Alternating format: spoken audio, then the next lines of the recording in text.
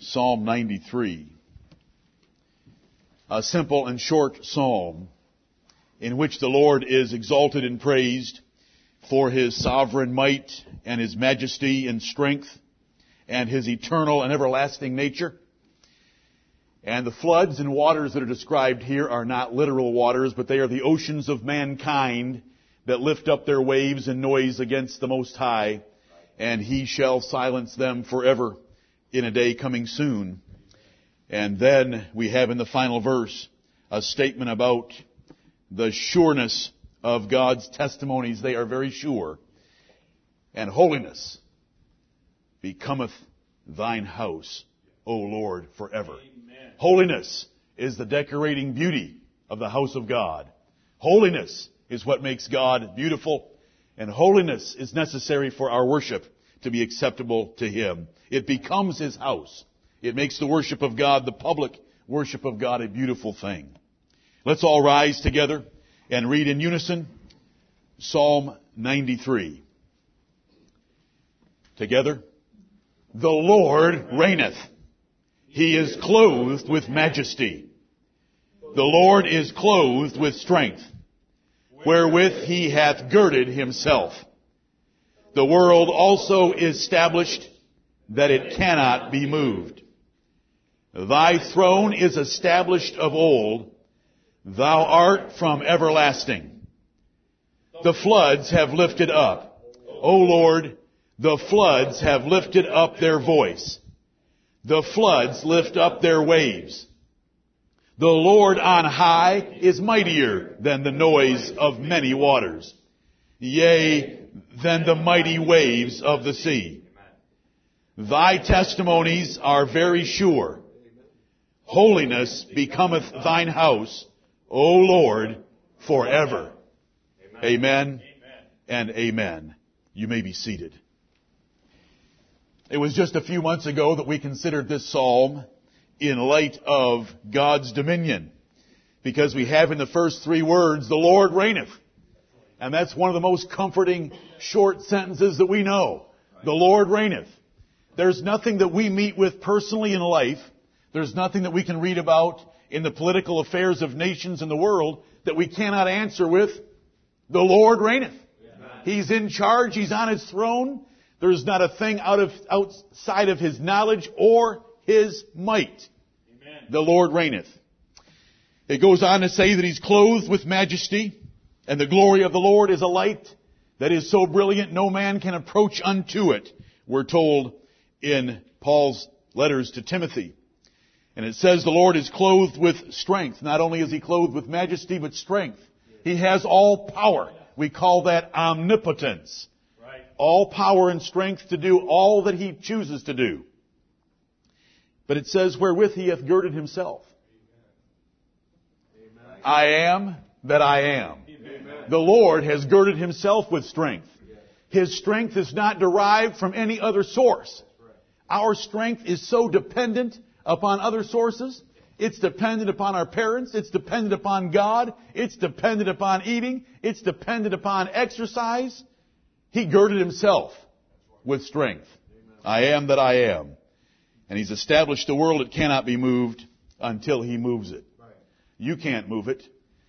They're constantly telling us about little events that might alter the earth, by a quarter of a second in its rotation, and we just smile. They can't do a thing. They can make as big of bombs as they want. They're little tiny firecrackers in the sight of God and compared to His power and might. We put our trust in Him entirely. Amen. Verse 2 describes His eternal nature. Thy throne is established of old. How old? Thou art from everlasting. He has no beginning. He has no end. He's our eternal refuge. Amen. And under His wings is our eternal protection. And underneath are His everlasting arms. So we are eternally safe. Amen. And so we put our trust in Him. Verses 3 and 4 describe waves, floods, waters, mighty waves, loud waves, noisy waves. And as is common in David's Psalms, he's speaking of the chatter and voices and crying and opposition of men. We trust in a God that is not moved at all by all their machinations and ideas and speakings against Him. He is in charge of all of them. It goes to verse 5 and says, Thy testimonies are very sure. There's one thing you can count on in the world, and that's God's Word. And you can count on every word of it. Thy testimonies are very sure. We like that word sure because our brother Peter told us in 2 Peter chapter 1 and verse 19 that in the Scriptures, the inspired Scriptures, we have also a more sure word of prophecy. Amen. And remember, we have the words there, more sure word of prophecy, because in the preceding 3 verses, Peter had described hearing God's voice from heaven in the presence of Moses and Elijah.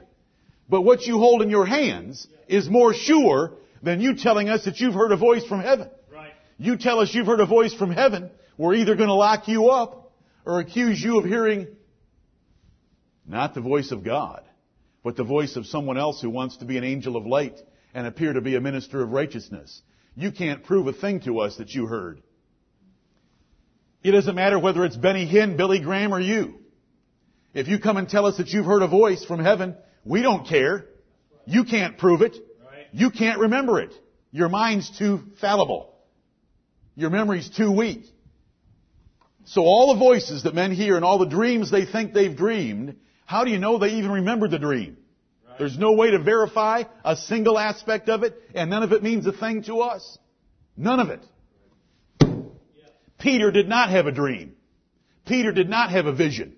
Peter stood with the Lord Jesus Christ, James and John, and saw Jesus Christ glorified in the presence of Elijah and Moses, and he heard God's voice thunder from heaven.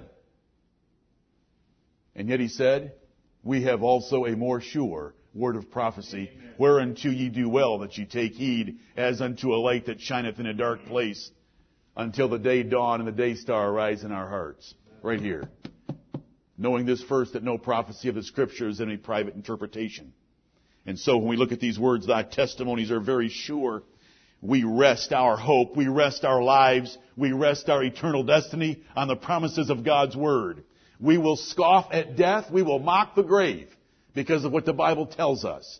Amen. We will not fear any conspiracy of men, no political efforts of men, nor the nations mounting up against us, because of God's promises that He'll take care of us. Amen. Because they're very sure. Right. Then it says, holiness becometh thine house, O Lord, forever.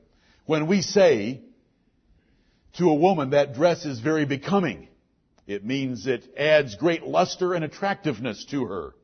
And when we read the words, holiness becometh thine house, it adds luster and attractiveness and beauty to the worship of God, because He is holy. In the Psalms, we have the expression, worship Him in the beauty of holiness. Amen.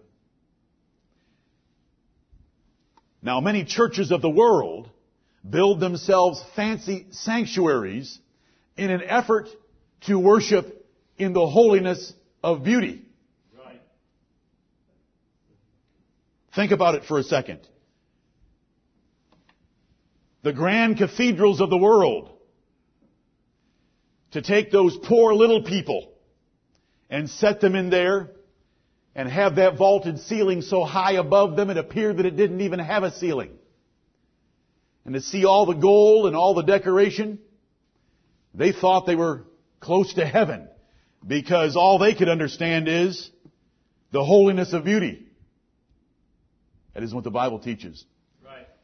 You know, our brothers and sisters of the New Testament worshipped in homes, they worshipped in caves, they worshipped in all sorts of places, but they worshipped in the beauty of holiness. Amen. Because their lives were holy, their prayers were holy, their marriages were holy, and they were worshiping a holy God, and that is beautiful. It does not matter where we worship. We could be in a barn with the smell of cow manure so rich in our nostrils that some of you would find it uncomfortable, and yet it could be done in the beauty of holiness. Because we would be worshiping God according to the Holy Scriptures by the power of the Holy Spirit. Amen. Holiness becometh thine house, O Lord, forever. If there's one thing we want our church and our public worship to be known for, it is a holy form of worship.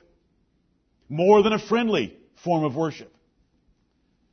More than an enthusiastic form of worship. We want to have a holy form of worship. We want to come in here and with a holy and reverent spirit, worship God acceptably with reverence and godly fear. We want to come in hating our sins and confessing them. We want to come in begging God for mercy. We want to come in begging for His presence, which He does not owe us and can only give us if we come with holy hands. Holiness becometh thine house, O Lord, forever.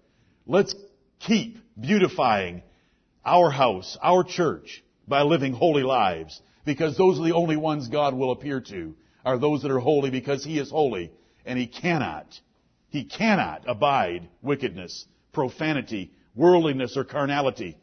He is seeking holy worshipers, and let's be those holy worshipers. It becomes the house of God forever, and I promise you in heaven that we will worship in a holy way with holy men and holy angels and holy beasts who will proclaim the thrice holy God forever, day and night, without rest. Holiness becometh thine house, O Lord, forever. Amen.